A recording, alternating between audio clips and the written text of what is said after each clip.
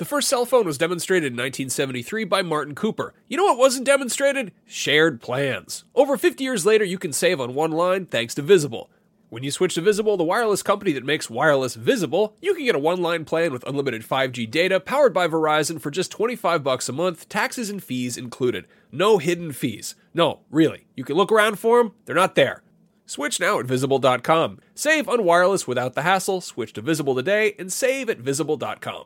Monthly rate on the Visible plan for data management practices and additional terms. Visit Visible.com.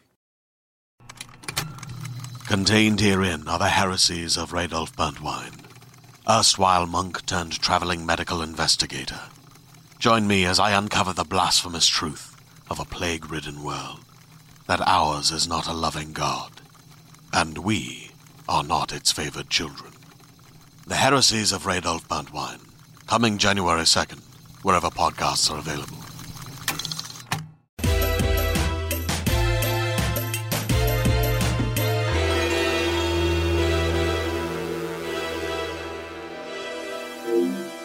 Beyond and hello everyone, my name is Jonathan Dornbush and this is Podcast Beyond, episode 643 of IGN's weekly PlayStation show. I'm joined this week by Brian Altana. Hey, what's up? Max Scoville. Hey, everybody.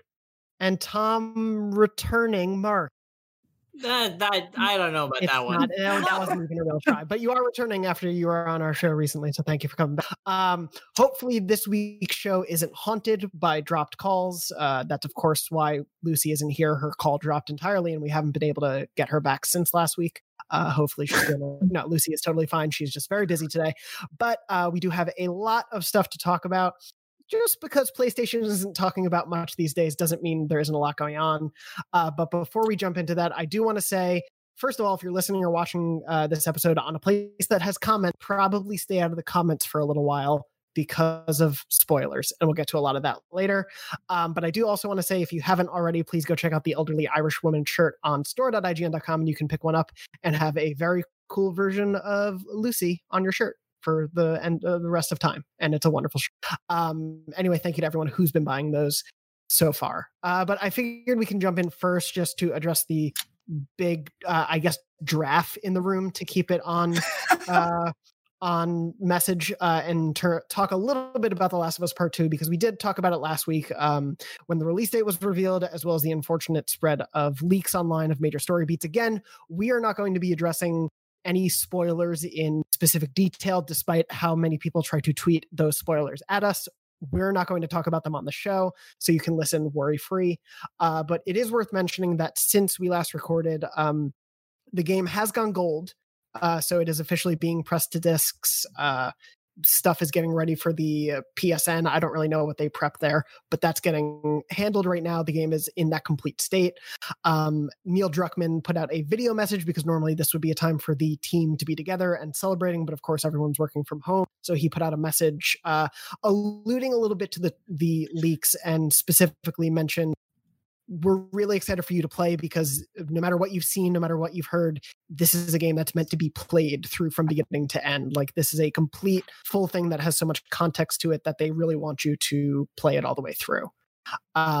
That said, and I'm going to pull up the specifics, but Sony has essentially found the leakers. And despite what we were talking about last week, and I obviously want to set the record straight, Sony confirmed that the individuals who did the hacking, however they did, were identified. Sony, of course, isn't mentioning who they are, and they are not affiliated with Sony Interactive Entertainment or Naughty Dog. So I know we talked a bit. Yes, yeah, I know we talked a bit last week on this show and a lot of other shows about like the concept of a understandably upset employee, possibly upset at crunch hours and the sort of working conditions they've allegedly had to work with, wanting retribution in some way. That has been one of the narratives that was spun about this, which we discussed last week. That is not the case as far as we've been told by Sony. Which is nice to, yeah. That said, I think we all kind of agree right now. I think Druckmann's quote about the game really rings true, that like, this is the thing we all want to experience all the way through from beginning to end. I don't know how you guys feel, but like, even if I've been spoiled on a bit or piece of this, I don't think knowing a little aspect of this game will make me not want to play because I want to understand the full story ramifications. Yeah, to speak to that real quick, the thing I did when I first heard about the spoilers being out in the wild was I did what I do for Star Wars movies and Marvel stuff, anything that like I'm vaguely excited for, and I went in on Twitter and I put in like a ton of keywords to mute so they wouldn't pop up. And I also did the same with I forget the name of it, but there's basically a Chrome plugin where you can do all of that. And I was like, all right, here we go. 6 weeks away. I'll do what I can. And then I was reading a random tweet from, I believe it was like Kotaku, about something that wasn't even remotely related to the game. And I did what I always do, which is sort of just like inherently scroll down past the first tweet to see how people are responding. And there was a JPEG with all of the spoilers in it, or at least some big ones, that people think that they know. Because the reality is we don't know everything. And so I was kind of like, well, there goes that. And my gut reaction was to get really pissed off because this was something I was, fairly excited for, despite the fact that I think we spent like a year on record on the show being like, do we really need this game? Because I think many of us finished the first one and we're like, well, that was perfect. I'm good. If you're going to tell a story, maybe tell a story somewhere else in the universe. Oh, same characters, huh? All right. Well, let's see how it goes. Followed by Naughty Dog being like, this is our longest game ever. And all of us on this show who also got a lot of backlash for saying Uncharted 4 was a bit too long in the tooth. We're also kind of like, uh-oh. So I went from being like pretty apprehensive about this, being spoiled by it, to just being like, screw it, read all the spoilers. So I jumped in, read everything. And I was like, you know what? I still have no idea what this game is going to be for the 20-something hours where I'm playing it. I might potentially know some major beats, but I can't figure out gameplay from reading a paragraph in the same way that I can't experience France by looking at a photo of it. Like there's some things you have to do. Also, like I will say this right now that I've been I put up a video like 2 years ago when the first trailer dropped where I was sort of like, well, that left a weird bad taste in my mouth. It just seemed like violence without context. And people hated it when that came out because how dare I speak ill of a video game that I haven't played based on the trailer. And then now people are like, hey, he was right. They should never have made the game. And I was like, I that's not what I meant. It's just, again, it's like the first game is borderline perfect. So what are they going to try to improve? And then flip side of that, I feel like you could, if you paraphrase the plot of the first game and you just put it in words on a forum somewhere, it can sound really stupid if you're not playing it, Like you can take like the best things ever made, and if you kind of like dumb them down and describe them in a, perverse fashion, you can make it just a, brilliant art sound like utter hogwash. So I don't know what to make of it. That's what people do to me all the time with Kingdom Hearts when I try to distill it down and tell me that it's crazy and doesn't make sense. But screw 'em. Same thing happened with that Joker movie where there were leaked scenes from the end of that film. Like straight up, one of the most like pivotal kills in that movie was leaked. I don't know how, because that's crazy.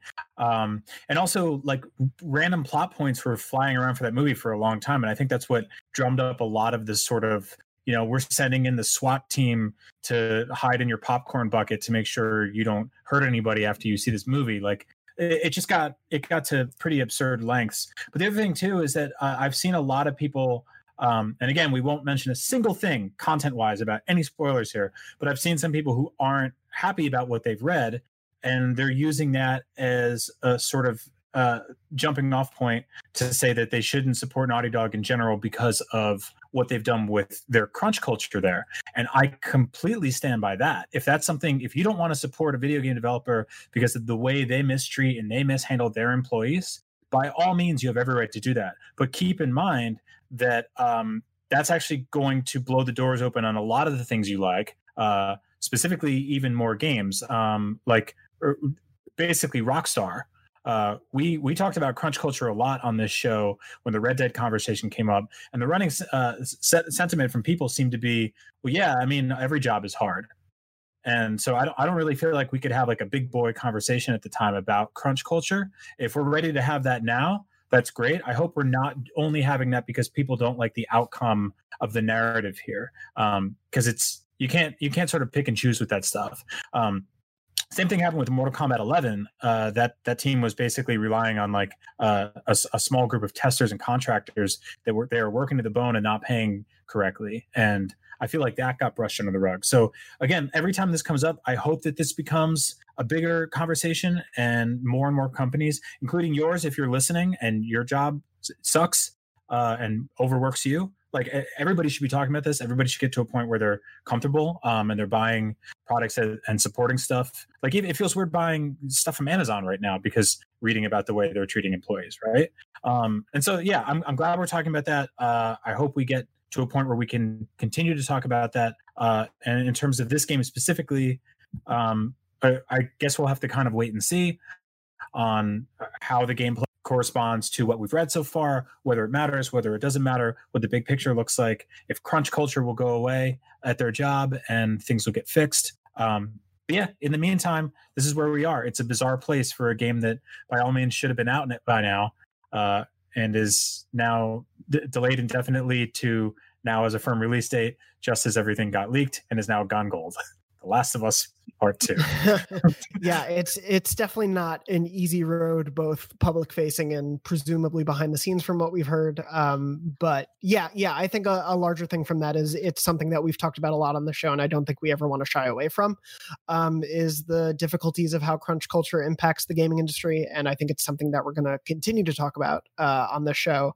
But to echo what Brian was saying, I think there's a bit of a difference when you're decrying that crunch culture just because you're upset about a story spoiler you've heard. Like there are very clear, distinct ways to talk about these things, and I think we will, as we get into The Last of Us and have it to play and have it to talk about, we'll likely hear more about Naughty Dog at the time. We'll obviously have more about this game and be able to discuss it further. But that's the thing. I think a lot of us are of the same mind. We want to play it.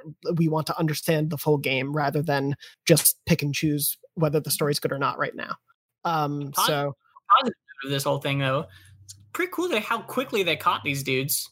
Yeah, that's great that they were just like able to identify the issue, probably are going to be able to close it up now, and they caught these guys. Is like great, good justice. Did they say like who they were, or they? No, like, no. They said who they weren't. Right. They didn't work for Naughty Dog. It didn't work for Yeah, that we know that they didn't work for Naughty Dog or Sony, but they. Why did they have the game? Why did they? How did they get like? They used security. Yeah, there was a security exploit based on essentially password data from an old build of something Naughty Dog had created in the past, and just in the same way, a lot of people use the same password for like their bank and their PlayStation or whatever. They were able to deduce what it was and then get in and pull out a bunch of essentially raw files that were unfinished, but showed off major beats. They effectively got somewhere between 60 and 90 minutes of content. And a lot of it is sort of very untextured and unfinished. This is like an early build, but it using sort of like patchwork of what they were able to get, essentially able to surmise where they think the story goes and decide whether or not they wanted to buy it. Yeah, there was a weird exploit that Jason Schreier spoke to on Twitter. Obviously, he's spoken to anonymously a lot of current and former Naughty Dog employees for his reporting. And then another developer anonymously under the name Pixel Butts corroborated Schreier's reporting. And basically, it seemed there was patches in older Naughty Dog games gave you access to the dev servers, and people were able to grab things via that.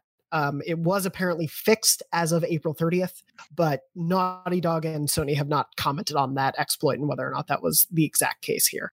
Yeah, I mean, keep in mind this is within 3 or 4 days of one of the biggest sort of internal leaks we've ever seen on Nintendo's side, where hackers essentially went in, and this is like not the biggest deal in the world, but it's still really interesting, where they went in and they grabbed the source code for the Nintendo Wii and the GameCube, and I believe the Wii U. And so people are able to reverse engineer how those things were built, which is pretty crazy because that's pretty significantly internally developed tech. And so this bodes really interestingly for this year, because traditionally we saw leaks as things that happened where like a guy would leave a binder in a Quiznos, or like somebody else would peek over somebody else's screen. we have there's a lot of stuff that we don't know about this year. And Sony has kind of a weird history of getting hacked across their movie division and now games.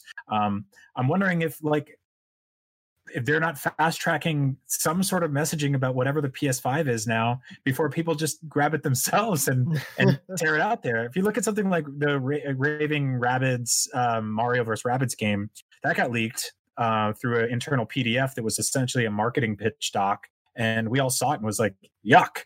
And then it got its actual reveal at E3, and people got to appreciate it better. So like it's all in the way you're able to present your story. And sometimes that's not even up to you.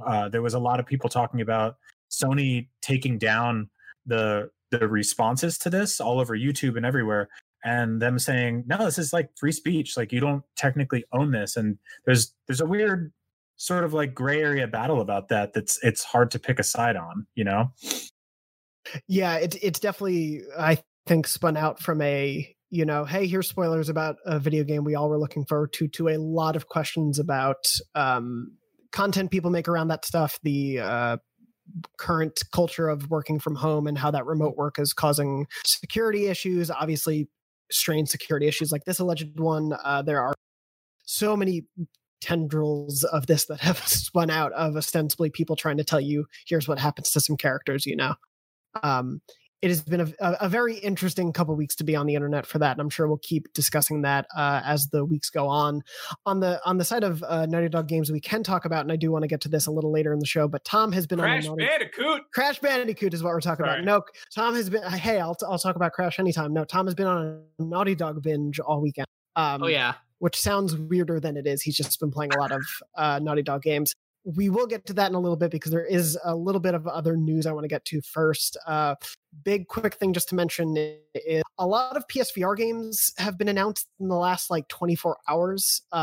Mostly stuff being ported to PSVR, including Vader Immortal, that episodic Star Wars game. The Walking Dead Saints and Sinners is just now out. They announced it for PSVR and it's just now available. We gave that game a 9 when it originally came out, so hopefully this port is good. If you have PSVR and action-y games, Saints and Sinners is genuinely one of the better VR games out right now. So it's super cool that it's just out on PSVR suddenly. Yeah. And then Gorn, which is that melee arena battle game, as well as Pixel. Awesome. As well as Pixel Ripped, which is another retro inspired game. All of those have been announced for Sony for PSVR and are coming either now or in the months to come. So again, PSVR has these weird waves. It's dead silent for 6 to 8 months, and then a bunch of games come out. I wonder how much of this is timed exclusivity with other platforms. I know that Oculus announced Vader Immortal, or that was initially a very much attached to an Oculus platform, and then there was one of those things where it's is it going to come to other systems? And they're like, oh, no comment, and then a year later or whatever. It's I think it's almost exactly a year. Because that got shown off at Star Wars Celebration. Yeah. That was the flagship launch game, basically. Sorry, Tom, what were you saying? Saints and Sinners is at least newer, so that one probably is not an exclusivity thing, but I don't think you're probably right that there's some air of that in the same way that on the PC side of things, we're getting all these new games coming to Steam that came out a year ago on the Epic Games Store suddenly. So. Yeah. And the Switch is constantly getting games from Steam from 2009 or whatever. We also saw that Tetris Effect is going to Oculus Quest, so there's been a lot of sort of Pokemon trading between all the VRs right now, which I'm cool with. Because there's a lot. I'm so cool with that because I was so the thing I was really worried about with VR was that it was going to become a new console war frontier, basically, and there has been some of that. But I'm all for all of these barriers being knocked down because a rising tide raises all VR ships in a very, very real way. Yeah. Sorry, go ahead. No, I was just gonna say real quick. I'm not exactly sure how. I'm sure it'll play well, but the Oculus Touch controllers for Vader Immortal work really well. Lightsaber combat's really awesome in that game, and so is player movement, and that. It's going to be a little bit more limited on the PSVR, but I think in the same way, something like Beat Saber or Super Hot was able to work, not at its best, but totally serviceably and pretty damn good. I think that'll be a confident port. It's a really good game. I wanted to bring all these games up, and especially as we're seeing, as you've been pointing out, the walls of VR sort of being knocked down across all these different platforms and the different control screens and tech that they all have.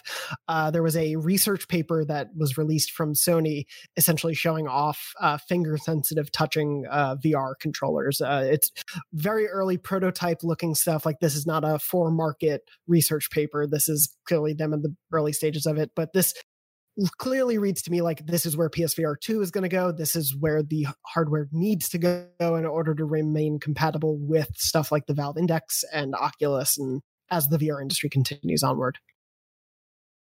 Are you guys excited for the future of PSVR as it stands right now? Like, it's often a very, like I was saying, cyclical thing where it's quiet and then gets excited. We know it will be part of PS5, but they're not talking about it much yet. Do you have hope they'll really still support it as we go on? I've kind of put my hype for PSVR on kind of back burner because the hardware just feels really limited, especially kind of in contrast with everything else that's been coming out. The Oculus Quest is a gorgeous little device, and it simplifies everything. It's got the finger stuff. It doesn't have a nest of cables that come out of it. The whole situation with if you have a 4K TV and I have the older PSVR, and there's a whole thing where it doesn't play well with HDR or 4K or whatever. And it's just, it just feels like a hassle to even drag it out and set it up. And at the same time, like, all these really cool games are getting launched on other platforms, with the exception of, stuff like Blood and Truth and Iron Man. But I almost am just waiting for PSVR 2 at this point, because I would so much rather revisit experience things on better hardware. Like, it's almost like I don't want to bother jumping into a new PSVR game when I feel like it's going to be a subpar experience compared to what other platforms are doing with that right now. Mm-hmm. And especially when you have you have the Quest and the Oculus Rift S proving that a PSVR 2 could very easily solve a lot of the problems that are currently with PSVR, which is like the fact that every time once you turn around, like, you start to lose tracking, right? Because it's only front facing. Well, Oculus Quest is this contained little box. It's all inside out tracking. You don't need sensors around you. So if PSVR, whatever the next generation of it, just doesn't need sensors, it doesn't need, the PSI or whatever you need for it. Like if it doesn't need that part of it, it'll be just a more usable device. I think I agree, Max. Like, I've said it before on this show, one of the biggest things that will make PSVR more just better overall is just getting rid of that little box that you have to plug in and out of cables with, and if the cable jiggles then everything breaks. And if they can just fix that, it almost doesn't need to be a higher res headset, and I'm sure it will be and all that, but you know what I mean. There are small things that'll make big differences. No, it's not even the technical side of it, it's more just the ease of use. Yeah. It feels like I spend more time doing calibration and cable management than I do actually getting into the game. And that's such a that's a stupid petty complaint, but at the same time, it's if you don't feel compelled to play a game, that's sort of a testament to what's wrong with the system itself. Well, there's what are you gonna say, Tom? When the game is asking you to put a giant plastic thing on your head instead of just sit down on your couch, ease of use is a hugely important thing, right? The barrier to entry needs to be low for VR because it is a big ask. It just is. Yeah, I think that the sort of inherent impulsive reward of having a video game controller sitting on your nightstand or your end table or your coffee table, whatever it is, and just looking down and grabbing it, hitting a button, and immediately being at least in the UI and exploring your options of how you want to play. The Switch is the same way. It's just extremely grabbable in its dock. You look at it and you go all right, I want to grab that out of there. Same with my Oculus Quest. I have it within arm's reach, and if I feel like doing VR, I just do that and it's done.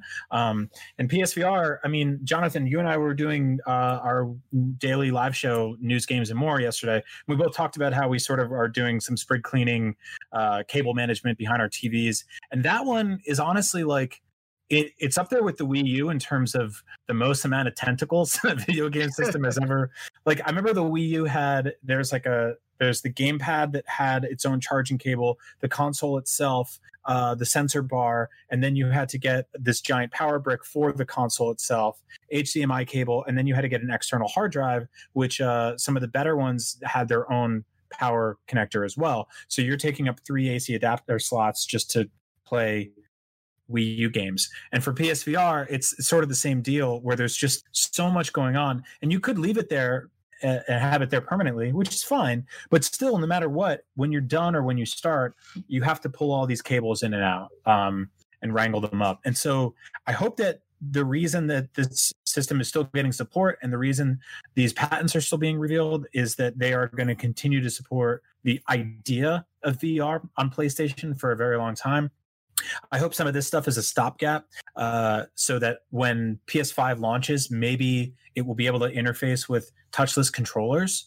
That would be a really cool exclusive thing to have on that hardware. Say the PS4 is not capable of doing something like that. But I don't know exactly how that works because, I mean, I believe you'd probably need a whole new camera system and everything too.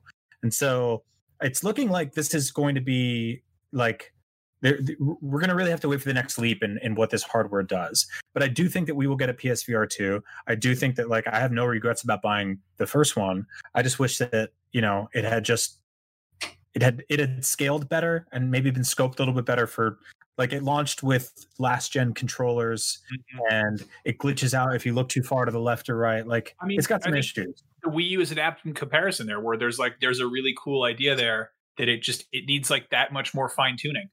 And I mean, if Sony copies off a couple other people's papers and makes some new hardware that makes the whole thing easier to use, which it sounds like they're doing, then great. I would be very happy about that. Yeah, me too. Go ahead. I was wrapping up, so go ahead. Yeah, well, real quick, what I will say is, by contrast, everything I think you guys just said and all the complaints are totally valid and totally true. But also, man, it's a miracle that this, like, out-of-date headset is still as fun to use as it is. Totally. Because, oh yeah, you look at the PC-based headsets that came out when PSVR came out, they're not good anymore, right? Like, they are not being supported. They do not look good. They don't hold up in the way that PSVR actually has, which is a miracle.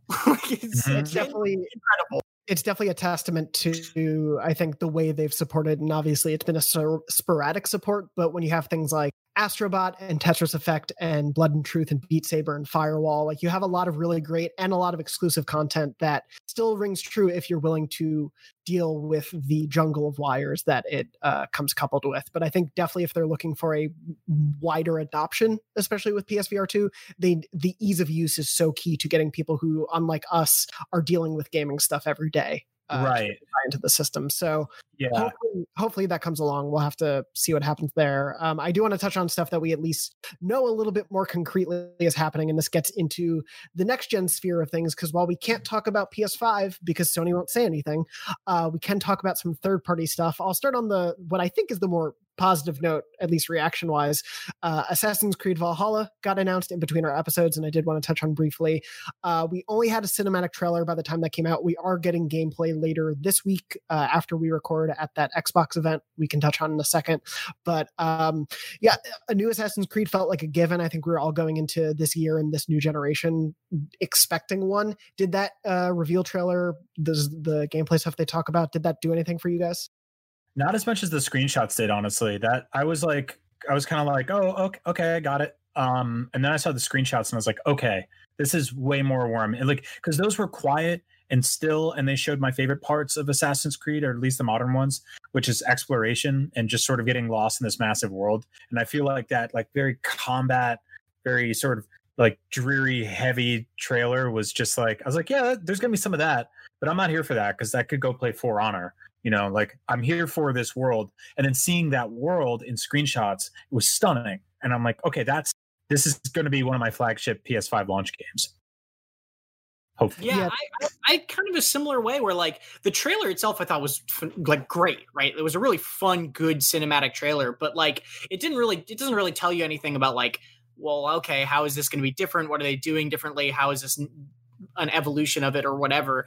The thing that got me more excited than just the trailer was, like, Jonathan, your piece about it and like all the extra details we got, like the idea of that you're gonna have this whole town with like base building, they're bringing that back in, is like so cool. Like that's so exciting. I'm really, really excited to dig into that. Love that detail. Yeah, like I fell so hard. We talked about it on the show. I fell so hard for Ni no Kuni 2's kingdom building aspect, and this basically sounds like that with a Viking village. And I'm like, yes, please. Like I love Ezio's villa. I love the pirate town in Black Flag that you start up, and this feels very much in line with that, but more expansive. Yeah, I'm excited for this. So I'm always with Assassin's Creed games. It's always like whether or not the setting grabs me is a huge part of it, and I've never been wild about like Greek mythology, Spartan stuff, or like that period. And Origins is okay. I was okay with Egypt, but again, it didn't really like tickle me right. And then Viking stuff is like that's all right, but then the second I heard like Dark Ages open world, I was like, oh, that's the thing I like. Yeah, I want to go see some castles. I want to go climb a castle. I like the castle. Yeah, and we do know some of that, like the Dark Ages stuff, in terms of like there will be real world settings that we'll of course be going to, but like London will feature. There will be major townships and cities involved here that you'll be able to go explore. So I'm hoping that's a part of it too. I think it was a really, really smart decision for them to pick the time period that they did.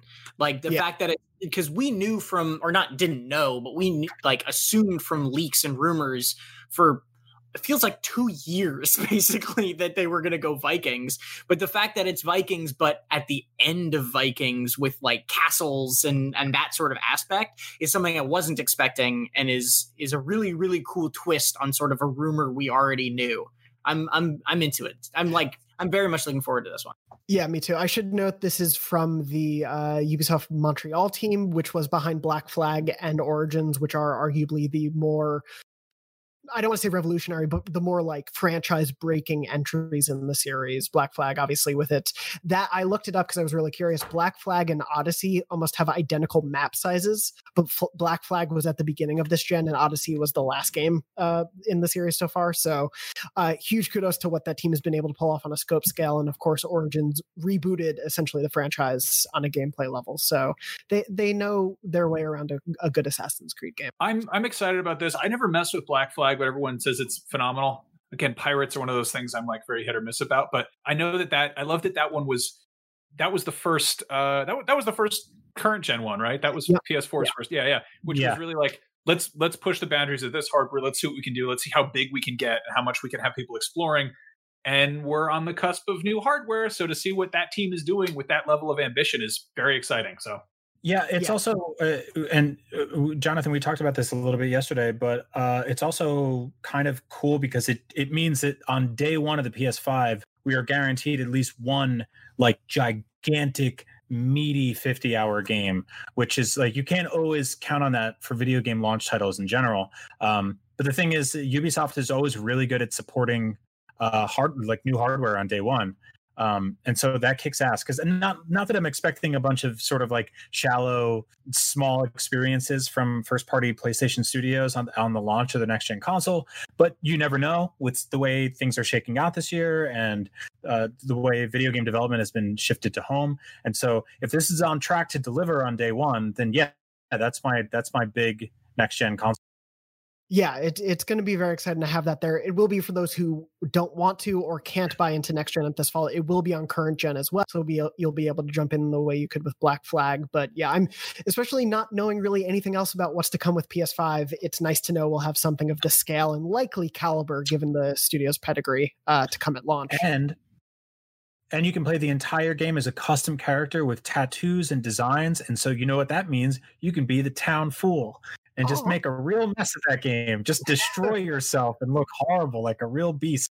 It's going to be, you can also customize your own like raiders for your party, not just your main character, that you can then send to friends to have in their raiding party. That's awesome. That's going to be really fun, making just the weirdest designed characters you can. Just like, hey, Tom, here's a new guy for your party. Hope he helped. But yeah, I'm really looking forward to that one. As Tom had mentioned, I was lucky enough to speak with Ashraf Ismail, who's the director of this game, director of Black Flag and Origins. Really awesome dude to talk to, and he gave us a lot of insight, so go check that out on IGN. Other next-gen game, we got a surprise dump of screenshots of the Gollum game. The Lord of the Rings Gollum game that got randomly announced, I believe, last year or early this year. is coming next gen apparently in 2021. We got a bunch of screenshots of this. Max, I definitely want to hear your thoughts, as I know a big Lord of the Rings person.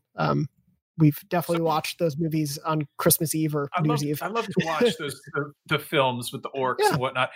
Gollum, I adore Gollum. He used to be one of my favorite characters. Like I remember loving him in The Hobbit, and then not having read Lord of the Rings and being like, he like shows up for a second in the Fellowship, and I was like, is he going to be in the next one? And somebody's, yeah, he has like a bit of a role in the Two Towers. This could be interesting. And then wound up being like, of course, that hit breakout character.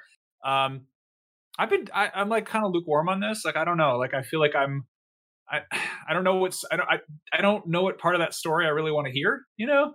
I mean, it could be interesting. But that franchise is so odd. I feel like, especially following sort of the Middle Earth games, which the first one was so like exactly what I was into, and then I was like, I hope the second one really explores this world. And I was like, no, they just doubled down on the Nemesis system and really all the systems. And I was like, well, it's okay. I could use more lore, but yeah, I don't know. I'm kind of tepid on this, but curious nonetheless. I genuinely don't understand how this game got greenlit. Like, and I don't mean that to say that like it's gonna be a bad game, because it could be a fun game. Like I'm not out here like calling it dead before we even see gameplay. But like I don't understand who hears Gollum-led stealth narrative game and is like ship it. Like that to me, it just seems like such a weird concept. And like when I saw these screenshots, it didn't really convince me otherwise. Like they don't look bad. They just are like okay. Well, I think the big issue was they were like next gen screenshots, and people were like, I don't know about all that. That's not the best looking. It's a really good reminder that the pure just graphical leap of this generation is going to be less exciting than previous generations, whereas the stuff around the graphical leap is going to probably be extraordinarily exciting and noteworthy. But like just graphics, not every game that you start seeing roll out as a next gen game over the next few months is going to like blow you away. Probably even Valhalla is not going to like blow you away compared to Odyssey. Yeah, Odyssey itself was such a gorgeous game, and I think we're seeing a lot of games push this hardware, especially because of the mid-generation leaps we had with the Pro and the Series X, or the One X, excuse me. So yeah, I agree. The screenshots, like on their own, I wish we could see some gameplay. Like I wish this came with a 5-minute gameplay demo of it. Maybe we'll get some at the Xbox. You know what? To announce a new Gollum video game with a handful of screenshots is a thing that I would have expected to happen in like 2002. Yeah. To not be like, hey, here's next gen via JPEG. You're like, oh, all right, that's. I mean, we're gonna get and I think even in 2002, people would have been like, make a Legolas game or like a young Gandalf or something like that. Like hyper focus on a character that's a little more sort of toyetic and a little more fun. Also, in fact, the Hobbit video game came out in 2003. That's right. Did you guys ever play Styx Master of Shadows, or the sequel they did to that? Yeah, I played the first one. That was kind of a Gollum game in a weird way. But this just honestly, I don't know. I'm like, I don't know. It's totally a game we need to, because I think there are cool things you could do with that character. Like Tom, I get where you're coming from. Of like, I don't know why this was the idea they went with first, because it's just so unexpected. But like dealing with the dual, personality thing, I can see a lot of narrative beats and player choice coming from there. I get the sense of like stealth and everything. I just don't know if the entry point I want right now into this universe. Yeah, I feel like a game like this could really benefit from being 6 hours long and $15 to $20. I mean, instead of $60 and 30 hours or something, because I don't really see how they can get that much mileage out of this gameplay with this character. But doing like a sort of like a shorter, hyper-focused story would be interesting, because I think that sort of justifies them saying, hey, we want to make a Gollum game. I think the pitch should kind of be about as tall as that dude is, like keep it short and sweet. Is he sweet though? But yeah, it'll be interesting to see more of that. It's interesting that these are sort of the like the dual ends of what we're seeing of next gen games. First, this week is this Gollum game screenshots, and then that Assassin's Creed reveal late last week. But I do want to talk about, we are expecting, like, we are now going into the season of next gen news is going to be hitting. We're going to be getting a lot more this week of Series X third party games, which presumably means probably some multi-platform games from an Inside Xbox event. Yep. Along with that, Xbox announced they are doing a series of Xbox 2020 videos that sound like Inside Xbox, but are slightly more pared down and focused, it sounds like. So every month they will be doing focuses. This month is multi-platform third-party Series X games. Next month is services, I believe they said. July will be first-party Xbox games, so presumably exclusives, and so on and so forth until we get through toward next gen. I think it's really cool that they're setting this roadmap, that they're announcing all of that, that we know we can look forward to a bunch of games this Thursday, that whether we play them on Xbox or PlayStation, we're going to see some next gen stuff soon. I wish Sony had a voice in this, like, not just for us to have something more to talk about, but I just like it feels so muddled as someone who has really enjoyed so much of what the PS4 has given us this generation to see that messaging and then to see nothing on the PlayStation side. Yeah, especially because they with State of Play, they figured out a way to get information to us rapidly and efficiently, and in a pretty fun and snappy way. And I don't know, like I love PlayStation. I always have. Like this has been sort of a bummer to just watch them sit back. Like I hope this means they're just kind of charging up the laser beam, right? And they're just going to blast it at some point.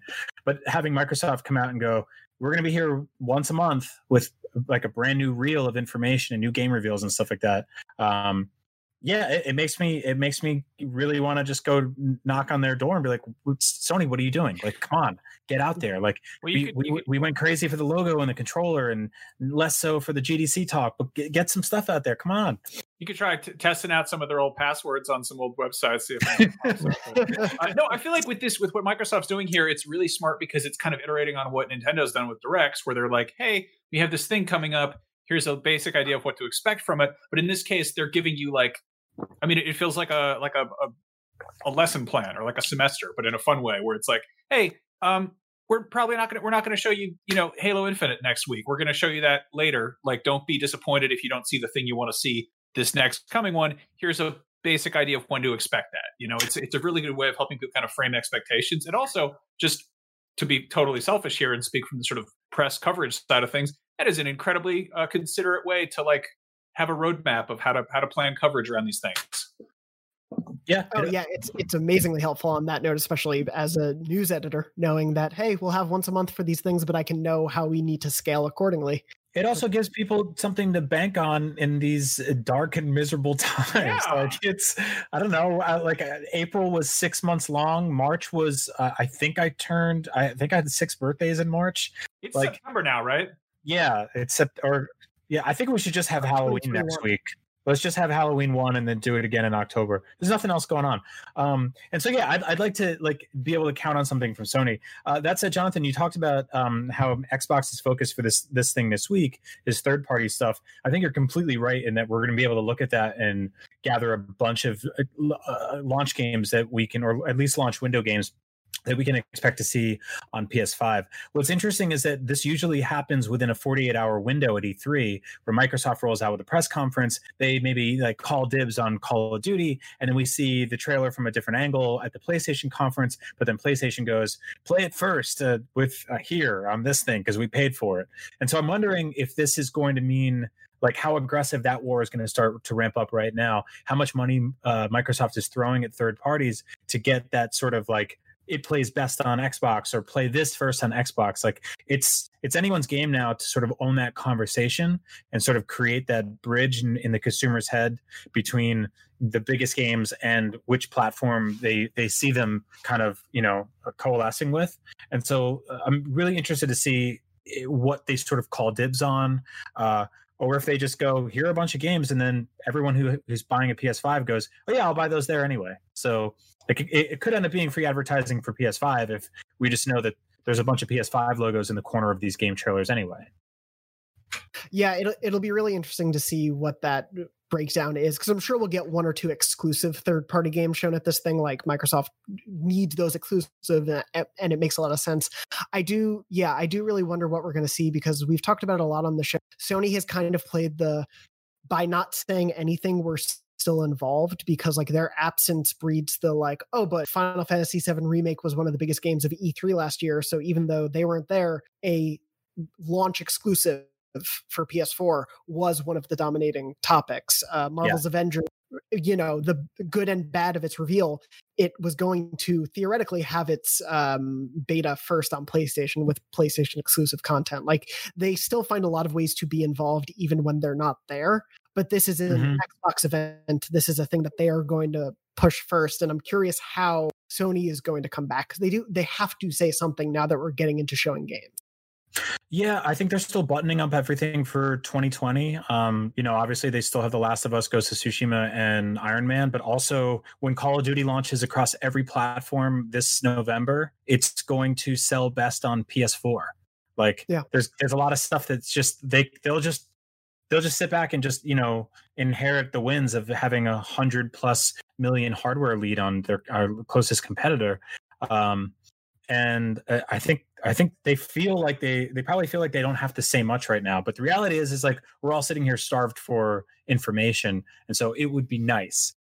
That's all I'm saying. It would be some like incredible shots fired if we got a reveal of what Final Fantasy VII Remake looks like running on an Xbox Series X. Because that's still like a year off, but that's eventually going to happen.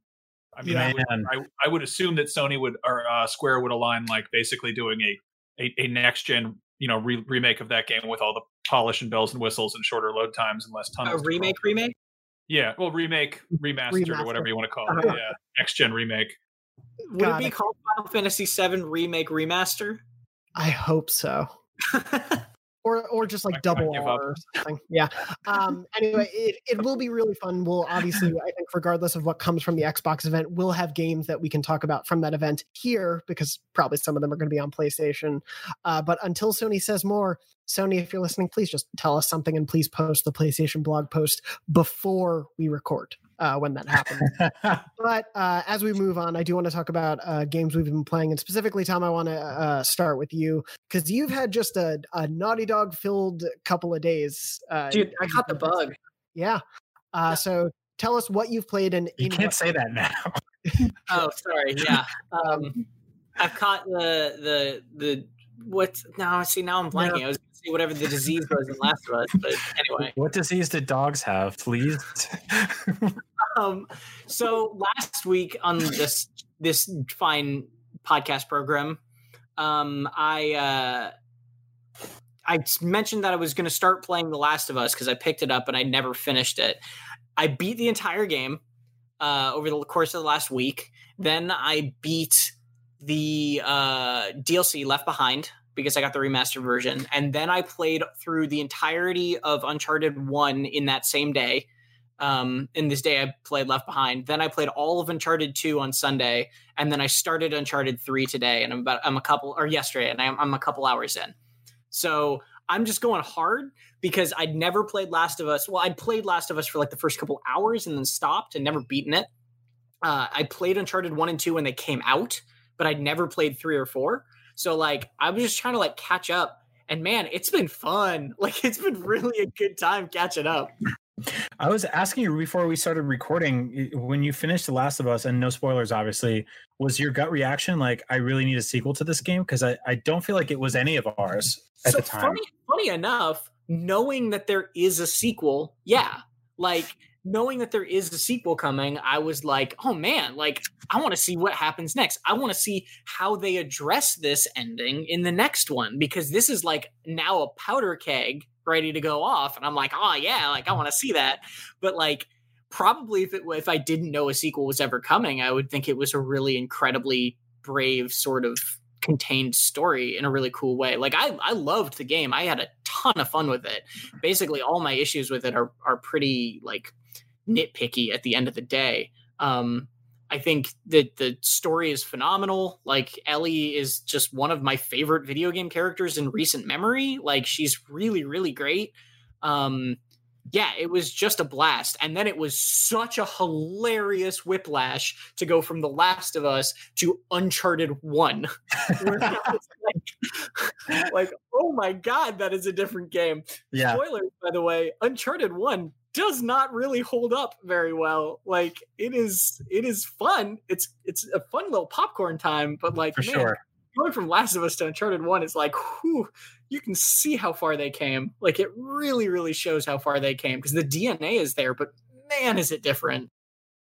Yeah, what's interesting about that game is it's sort of the beginning of Naughty Dog's current era because they very much had platform-specific eras until the PS3 and the PS4 kind of melded together for them. And Uncharted is like the blueprint of that. Yeah.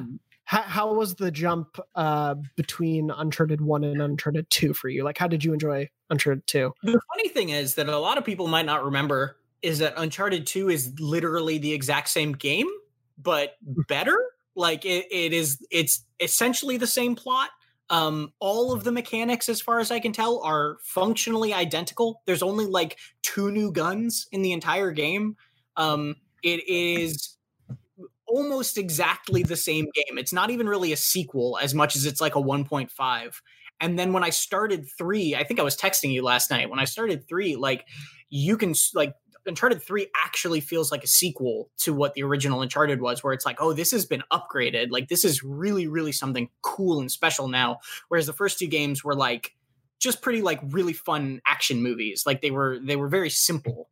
Very, very 2-dimensional. And then in Uncharted 3, I'm starting to feel like, oh, they're starting to flesh this out. They're trying to give these characters a little bit more personality. Like it's really, really cool to experience this a decade late. I'm really curious to see what you make of 4, because 4 to me feels like it kind of takes a look back at the first 3 and just kind of remixes them and tries to sort of revisit certain things with modern tech. And it's definitely like, it's cool, but it's one of those things that has, I think it packs less of a punch if you have played all the other 3, but at the same time, why would you play the thrilling conclusion to the quadrilogy if you hadn't played the previous ones, you know? Right.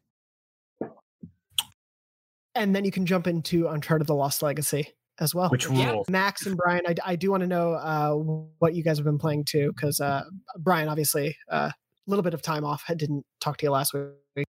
Yeah, I've been playing a ton of Streets of Rage 4, which just kicks ass. It's super fun. It is straight up old school 90s arcade beat 'em up, birthday party,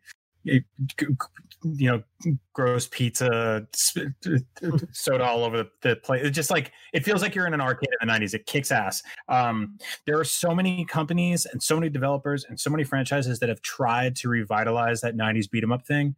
And they either go kind of too over the top and add all these sort of unnecessary systems, or it's just way too stupid and dumbed down.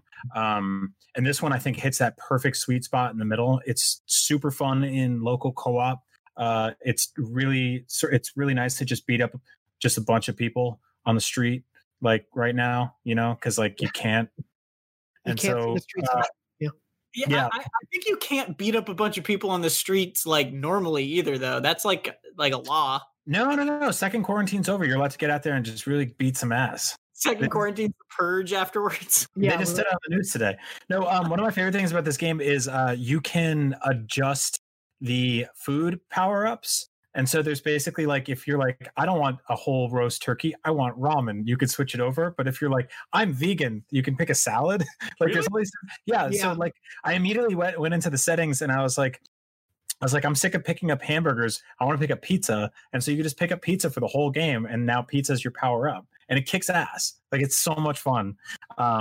Yeah, it's like I finished the game and like immediately wanted to restart it on a harder difficulty. You unlock all these like old school character skins and costumes. The art's great. The music's amazing. So yeah, I'm really loving that. The other one I'm really enjoying for couch co-op is Moving Out, which is launched last week. It is basically Overcooked, but with local co-op characters trying to move out of apartments and houses and stuff like that.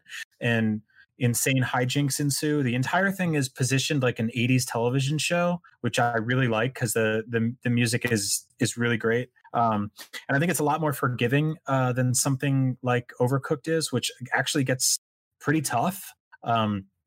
This one feels a little bit more laid back in terms of punishing you, but it's just as fun and you get in just as many arguments. It's more physics based, right?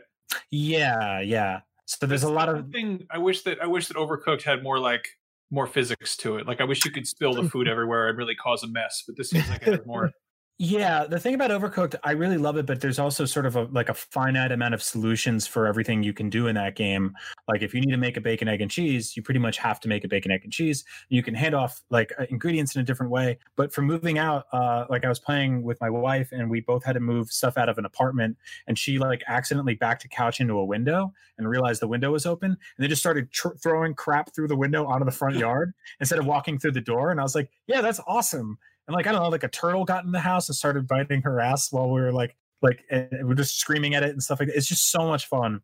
So yeah, if you're stuck inside with a significant other or a friend or a roommate or something like that, your landlord who's banging on your door for rent, play Streets of Rage and Moving Out, because they both get my couch co-op seal of approval. Distract your landlord from trying to make you move out by playing Moving Out with them. Yeah, that's right. Max, what have you been playing? I weirdly enough jumped back into Arkham City. I just was sort of, you get that sort of rose tinted glasses of nostalgia and being like, yeah, I remember that game looking really good on when I played it on 360. Yeah, on 360 on a CRT TV 10 years ago or whatever. And I got the sort of Arkham collection, which was, I think it was $4 or something. But yeah, I jumped into that, and it's definitely aged weirdly. It's still a very good game, but it's structurally feels kind of clunky because we've gotten so much. Everything about open world games has been so streamlined, and the fact that there's a load screen when you go in and out of buildings is very odd. But yeah, it's cool to jump into that. I also I don't know. I've been getting that Persona itch. I might jump in there and go. But I also I'm not falling for that trickery. I'm not gonna do the Royal. I'm gonna do the original, because I have 10 hours into that and I don't want to replay that. Did you finish FF7? Yeah, I beat that finally. Nice. Yeah, I'm very slowly chipping away at it, but I'm hoping to put more time in this weekend. Yeah, we actually this morning we recorded our big fat spoiler cast, which I'm excited to go up. So I can there's so much in that game that kind of I was sort of burnt out by the tail end of that game, because I really at the end I was just I just want to get it over with and see what happens, because I'm tired of hiding from spoilers. But talking about sort of the earlier parts of it, I really did love that experience. So yeah, 10 hours into Persona 5 is 8%. You played the first half of the tutorial, so yeah, I think Max looks so sad. I know. I'm gonna die, Tom. I'm gonna die someday, and I'm gonna be sitting on my deathbed, and I'm gonna go, "What did I do with my life?" And it's I replayed the first 10 hours of Persona. Maybe I shouldn't play Persona if I'm that stressed about time use. Yeah, maybe not. I've been playing meanwhile. Still playing Black Flag, working my way through that. Perfect timing for Valhalla. I also have been playing, or at least watching my girlfriend play. She's jumped into Star Wars Jedi Fallen Order, which of course just got a free DLC update with new cosmetics and new challenge modes. This is her first Soulsborne, but we're replaying it as part of a larger Star Wars thing we're doing. And it's really fun. I kind of now understand you guys watching me playing Bloodborne and how much fun you had. I understand watching her play Jedi Fallen Order and having fun watching someone contend with that sort of combat. Yeah. Oh man, I actually didn't really think about how extremely watchable that game is. It's super fun to play and control, but yeah, I would absolutely sit there and watch somebody play through that game from start to finish. Yeah, it's definitely a joy just watching someone wield a lightsaber. It does really translate from movie to game watching really well. And it got a massive free update. Yeah. So there's new BD1 skins, new ponchos, I believe, a new version of Cal that you can get. A new journey, new game plus sort of thing, and then some brutal challenge arena combat stuff that you can do too. Yeah, there's a customizable combat arena where you can either go through waves of the preset ones or just build out your own thing, and I believe share it. So you can just make a room with 60 ATSTs and be like, good luck. Yeah.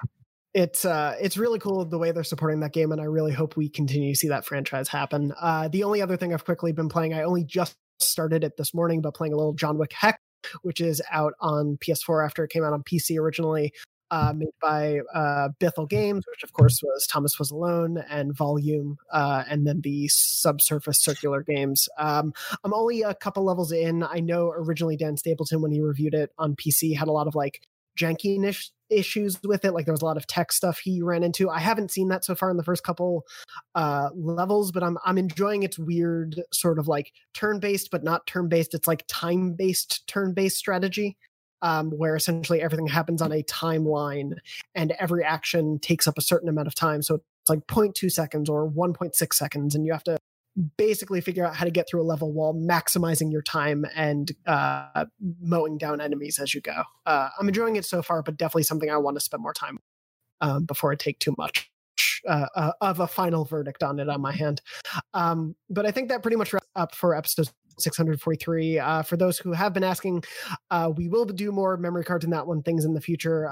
Please send some. We've hit a little bit of a dry spell on email, and if you've sent one that we haven't read, just re-up the email thread. I get several hundred emails a day, so some of those have fallen by the wayside. But please send them. Definitely want to keep up with those and keep reading those on the show, and we will do that in the weeks to come. But otherwise, wrapping up, I'm on Twitter at JM Dornbush. Brian is at Agent Bizzle. Max is at Max Scoville. Tom is at Tom Art Mark. Work-wise, what do you guys want to plug as we wrap up? Anything on IGN? Max and I did a like utterly awesome, surreal, super cool, once in a lifetime video last week where we had David Hayter, aka the voice of Solid Snake, on Up at Noon. We did a full-on 25-minute interview with him, but afterwards we wrote a short script for him to read, which is basically Solid Snake giving advice on how to survive against the coronavirus, and it's entirely in codec conversations. And we had Max play Colonel Campbell, so that was super kick-ass, and people really liked it, so go check that out. I want to point out, somebody in the comments was like, it doesn't make sense. Snake wouldn't do the explaining. He would just be like, coronavirus, wow, weird, like he'd ask all the questions. My theory is that Snake is slightly more informed in this whole thing, and Colonel probably gets all his news from Facebook, so he's like out of touch. I need scissors 61. Yeah, my theory was it's funnier to have David Hayter read a lot of lines than just like two of them. Exactly. Yeah, that too. But yeah, definitely, if you haven't seen that already, go check it out. It's really great. Jordan Parkhurst worked on that, correct, for you guys? Yeah. Jordan's awesome. Yeah. Tom, anything on your end you want to plug? Nope, I have nothing to follow that. That's fair enough. Go watch their thing. That's what I want to plug. Fair enough. And as we alluded to earlier, look forward to our FF7 remake spoiler cast. We had so much to talk about. We've been talking about maybe we need to do a part 2 probably before FF7 remake part 2 comes out. But if you've beaten the game, please check that out when it comes out, hopefully later this week. Really fun discussion with that. But that pretty much wraps us up for episode 643. Beyond is normally live Wednesdays at 3 p.m. Pacific at beyond.ign.com, youtube.com/IGNBeyond, and your favorite podcast services. Otherwise, you can check us out on IGN.com and youtube.com/IGN. Thank you, Brian. Thank you, Max. Thank you, Tom. Thank you to our producer, Red. And thank you to everyone watching or listening at home. We hope you're safe. We hope you're well. And as always, beyond. Beyond. Beyond. Beyond. Hey there, this is Justin Bartha. I made a funny new podcast, King of the Egg Cream. It has the greatest cast in the history of podcasts with actors like Louis Black. I'm torn by my feelings for 2 women. Bobby Cannavale. You can eat it, or if someone hits you, you can put it on your cut. Melanie Linsky. I wonder what these marvelous things are that look just like boiled chicken feet. Jason Ritter. I can break things and pick locks and kill people. Michael Stuhlbarg. The whole point is to inspire people that they should make themselves better. Ari Grainer. No, don't whet its appetite. What are you, an idiot? Me, Justin Bartha. That's not just any egg cream, that's a Lemke's special. And all narrated by the hilarious Richard Kind. This is the story of Harry Dalowitz and how he rose from nothing to become New York's King of the Egg Cream. So if you like funny true stories, come listen to King of the Egg Cream, available wherever you get your podcasts.